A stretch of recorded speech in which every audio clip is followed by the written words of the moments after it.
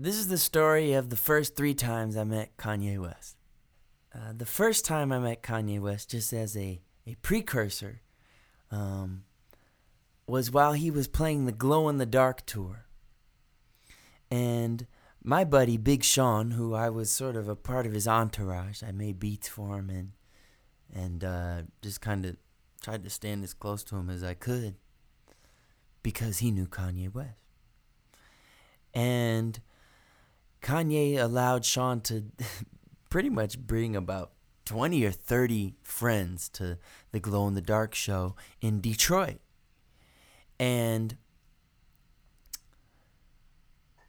at some point, while the openers were playing, who happened to be Lupe Fiasco, NERD, and Rihanna, I mean, some bill. At some point while the openers were playing, Sean escorted all 30 of us backstage and then proceeded to take all 30 of us into Kanye's dressing room, which now, after doing tours of my own, was probably a bit of an invasion of privacy, right? To bring like that many guests into his dressing room. In fact, not probably, it was an invasion of privacy. But we were green. We didn't know any better. And we walked into this dressing room backstage at the Palace, and Kanye was getting his hair cut by, I believe, Ivan Jasper, and he had a smock on, but it wasn't a normal smock that you would have a barber drape around your shoulders and neck after putting a piece of tissue paper over your Adam's apple. This was a camouflaged Bape smock, and it was fucking cool. And so there's just 30 of us milling about in Kanye's dressing room, and we're trying to look cool. And Kanye could see that I was trying to look cool, but that I wasn't cool, and he could see I was uncomfortable. Is what I'm trying to say. And he very sweetly walked up to me and put out his hand and said, "Hi, what's your name?"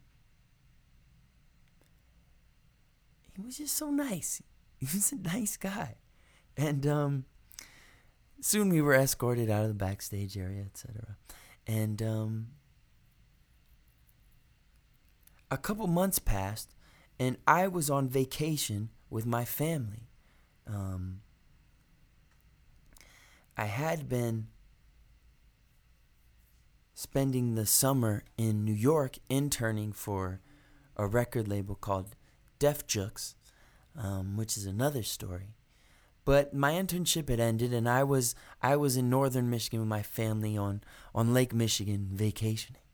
And Big Sean called me, and he knew I had been in New York, and he thought I still was in New York, and he said, "Do you want to come to Glow in the Dark show in New York at Madison Square Garden?" And I said, "I do, but I'm not in New York anymore. I'm in Michigan." And he said, Jay-Z's probably going to be there. I could probably introduce you to him. And there was a silence on the phone. Or I just sort of thought, and he didn't say anything for maybe 10 seconds. And after this period of deliberation, I said to him, "I should probably book a ticket to New York, huh?" And he said, "Yeah, you should." So, I overcame the fear of disappointing my family, and I booked a ticket to New York. And one of our family friends drove me to the airport.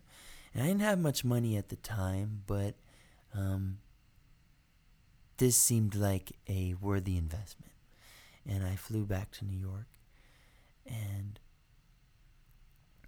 Sean said that the tickets will be at will call under Don C., who is Kanye's right-hand man. And he said, I'll meet you at Madison Square Garden. So we went to Madison Square Garden, my friend George and I, and we went up to Will Call and said, "Hell, I'm Mike Posner. I'm here to pick up tickets. They're on Don C's list. They're under Don C." And the nice woman at the counter said, "We have no tickets under that name for you." And I said, "Are you sure?" And I said, "Maybe try Big Sean Anderson." I said, "No."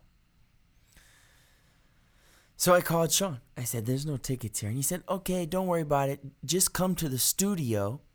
I'm in the studio with Kanye. Come here, wait in the lounge, and then we'll go together." And I thought, well, that's way fucking better than just waiting for you at MSG. Now I get to go to the studio and I'll be close to Kanye. Woo! Now, mind you, I'm a huge Kanye West fan. Still am at this point in time. He's the biggest artist in the world. Stronger was being played on the radio, and we just all looked up to him. I mean, we would go on Kanye's blog every day to see what clothes and music he was listening to. It was a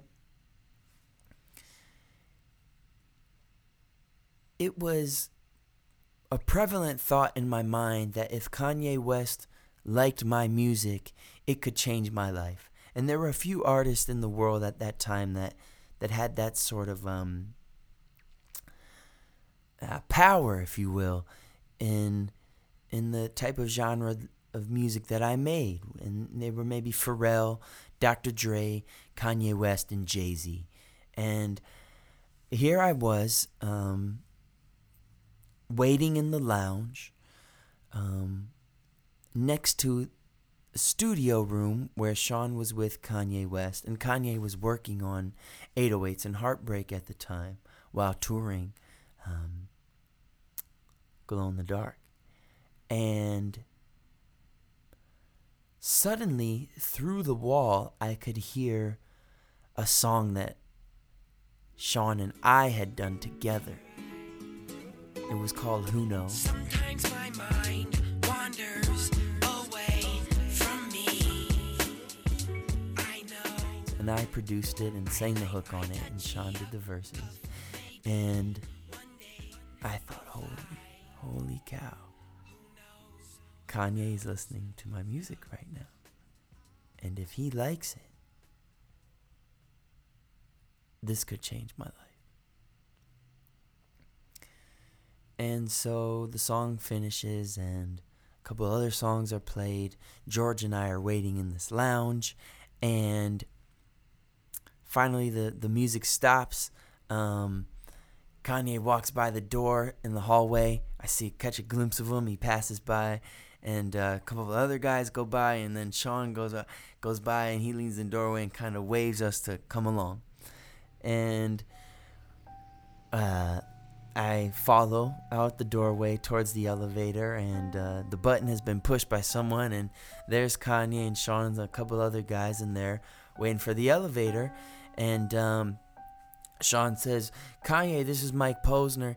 He produced and did the hook on the song that I just played for you." And Kanye gave me a pound. He didn't remember me from the first time I met him. He said, "Cool. Nice to meet you." Nice to meet you. And again, another 5 to 10 second silence ensued.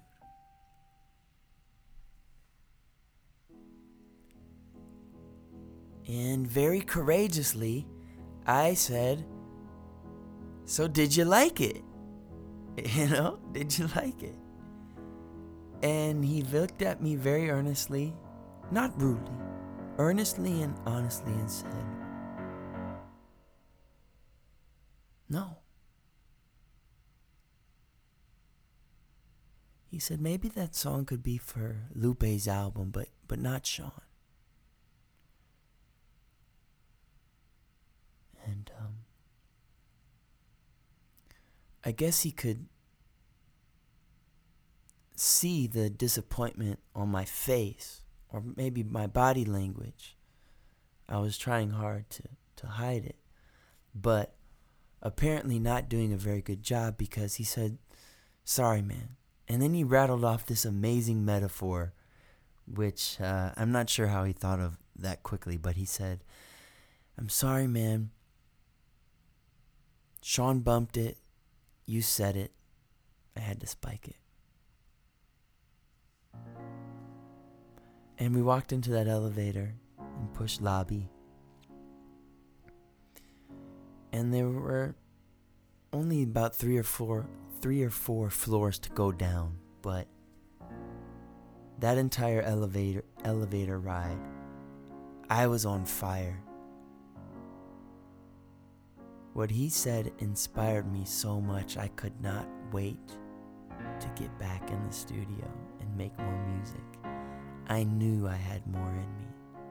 I knew I had better in me than that song.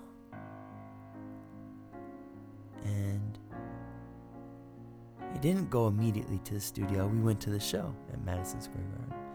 And Jay-Z did a guest song. I ended up not meeting Jay-Z that night, but several months passed, and I did go back in the studio and work my butt off. And eventually I released a song called Cooler Than Me on the internet. And then I released a mixtape called A Matter of Time. And I'm in my junior year at Duke University, and I'm recording these songs in my dorm room. And they start to kind of spread just via word of mouth. First around my college campus, and then around other various college campuses. And on my mixtape, Big Sean gave me 3 verses. And so people, though he wasn't as popular as he is now at the time, they knew he was signed to Kanye, and so they kind of gave me a listen. Okay, this is an actual artist, Mike Posner, and people like the stuff. And my phone started to ring in my MySpace at the time. The messages started to pile up, and my Twitter DMs, I was being contacted by record labels. And so I'm nearing the end of my second semester in the spring of my junior year. This is 2009, and I start to fly to New York with my attorney at the time, Howard Hertz, and we were taking meetings with Craig Kalman at Atlantic, and where we go with David Massey at Mercury Records, and I met with Jimmy Iovine on the West Coast and at Interscope, and so I did these trips, and then finally I was back at school, kind of like just trying to finish my schoolwork, and it was finals week, and I'd finished most of my courses. I was in a sociology course, and I still needed to write this maybe 10 to 15 page term paper. And my manager called me and said, "You've got to go back to New York." I said, "I can't go back to New York. It's finals week, man. I was just there, and I just, I'm a little behind on this term paper." And he said, "Jay-Z wants to meet with you." And I said, "Okay." I said, "Okay." And I didn't tell anyone. I didn't tell any of my friends, because I didn't think it would actually happen. I thought I was going to go to New York, and I'd go to the Rock, the Rockaware building, or the Rockefeller building, and I thought someone was going to tell me Jay-Z's, he's busy, and I was going to meet with someone else. That's what I actually thought was going to happen. And so I didn't parade around telling my friends I'm going to meet with Jay-Z, because I didn't think I was going to meet with Jay-Z. And I didn't want to tell them that, hey, I didn't want to come back and say, hey, I didn't meet with Jay-Z. So I didn't tell a soul. I flew back from Duke University up to New York, and my manager at the time, Daniel Weissman, went with me, and we met. Actually, Mark Ronson was in the building at the time, and I spent some time with him. And we waited maybe 20 minutes or so, and then we went back into this beautiful office. And of all the record label executives I had met with, this office was the most beautiful. Corner office in New York City. Gorgeous view. And there sat Jay-Z, and he was wearing the Yeezys, the first Yeezys. And he was wearing black diamonds on his wrist and I believe his neck. And I was so starstruck and nervous. And he could sense I was nervous because he was incredibly skillful at making me not feel nervous. I mean, I guess when you're Jay-Z, everyone's nervous around you, so you develop a skill set to make people not feel nervous.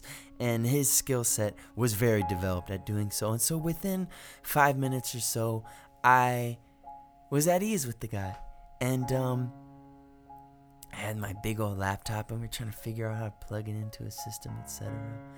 And we got the sound working, and I played him this song, Cooler Than Me, which featured Big Sean. The original version featured Big Sean. Now don't you dare act like you don't know what's up, cause your nose is up. And as soon as I turned it on, he kind of scrunched up his face and started nodding his head very fervently. He was really into it. He really liked the song. And I played him several other songs from my mixtape that I've been working on,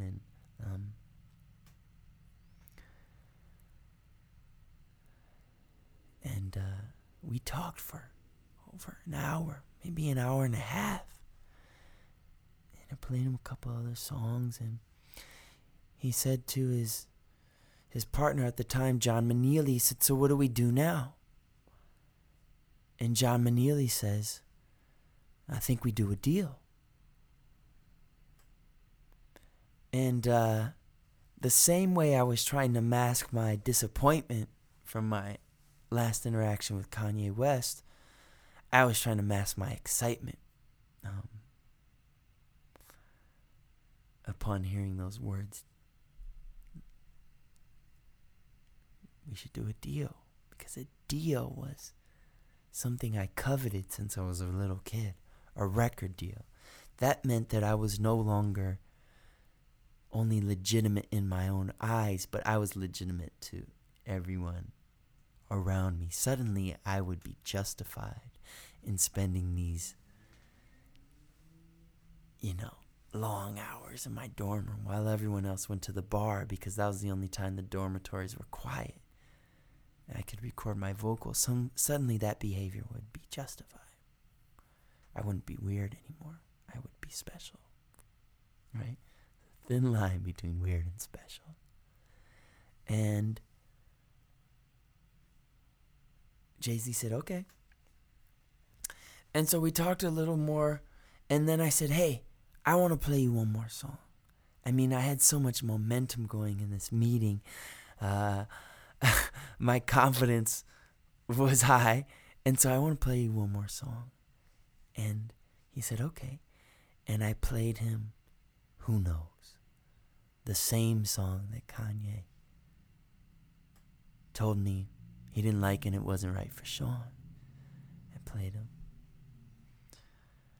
And the song finished, and Jay-Z said, again, I had played this at the tail end of the meeting. He said, don't you ever forget to play that song. He loved it. And I went back to Duke University, and I was in the Lilly Library trying to finish this term paper, sociology course. And in a moment of procrastination, I checked my email, and there was an offer from the good folks at Rock Nation to sign to Jay-Z. It was the record deal offer. And I released my first album. A different version of Cooler Than Me was released, remixed by a very talented man named Gigamesh. And this song became wildly popular. And maybe a year or two passed since the meeting with Jay-Z, and I was attending the EMAs in Madrid, Spain, where I was nominated for an award that was not one of the big awards. Maybe it was like, I don't remember, best pop vocal with I don't know, something like that. And I didn't win it. But before the show, red carpet, dressing rooms, and a buzz starts to go through the hallway. Hey, Kanye West is here. It's a surprise. And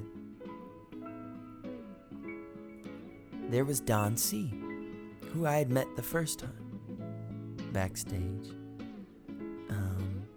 And I went up to Don. Don had always been a really nice, inviting, warm personality. We started talking, and he brought me to Kanye and said, "Hey, Kanye, this is Mike Posner." Kanye didn't remember the other two times meeting me. I mean, people don't understand the amount of people someone like that meets every day, and I can identify with that on a smaller level now. But he didn't remember me, and he said, "Oh, Mike Posner." I said, "Yeah." He said, "I really like some of the music I've heard from you." So maybe a rejection is not a rejection. Maybe a rejection is the first step in us getting to where we want to be. Who knows?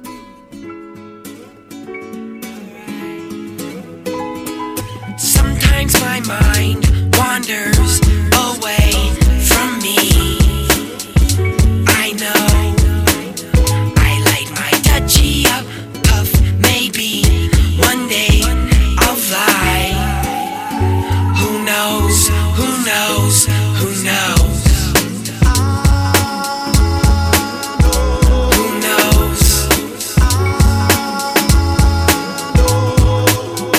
I wish that I could be what I want to.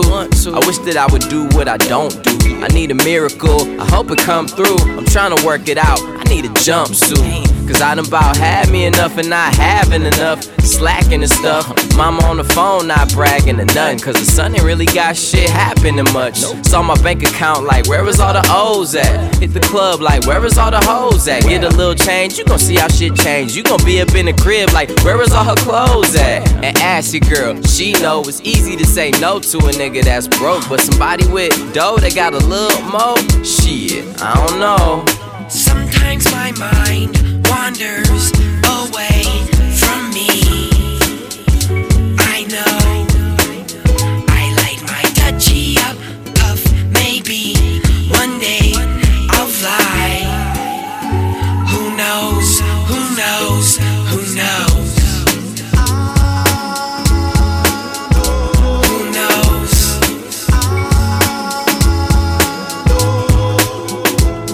And I always had drive, get to where I'm going if I ain't gotta ride. And when they ask, do you do what you love? I'ma say I do if I ain't gotta bride.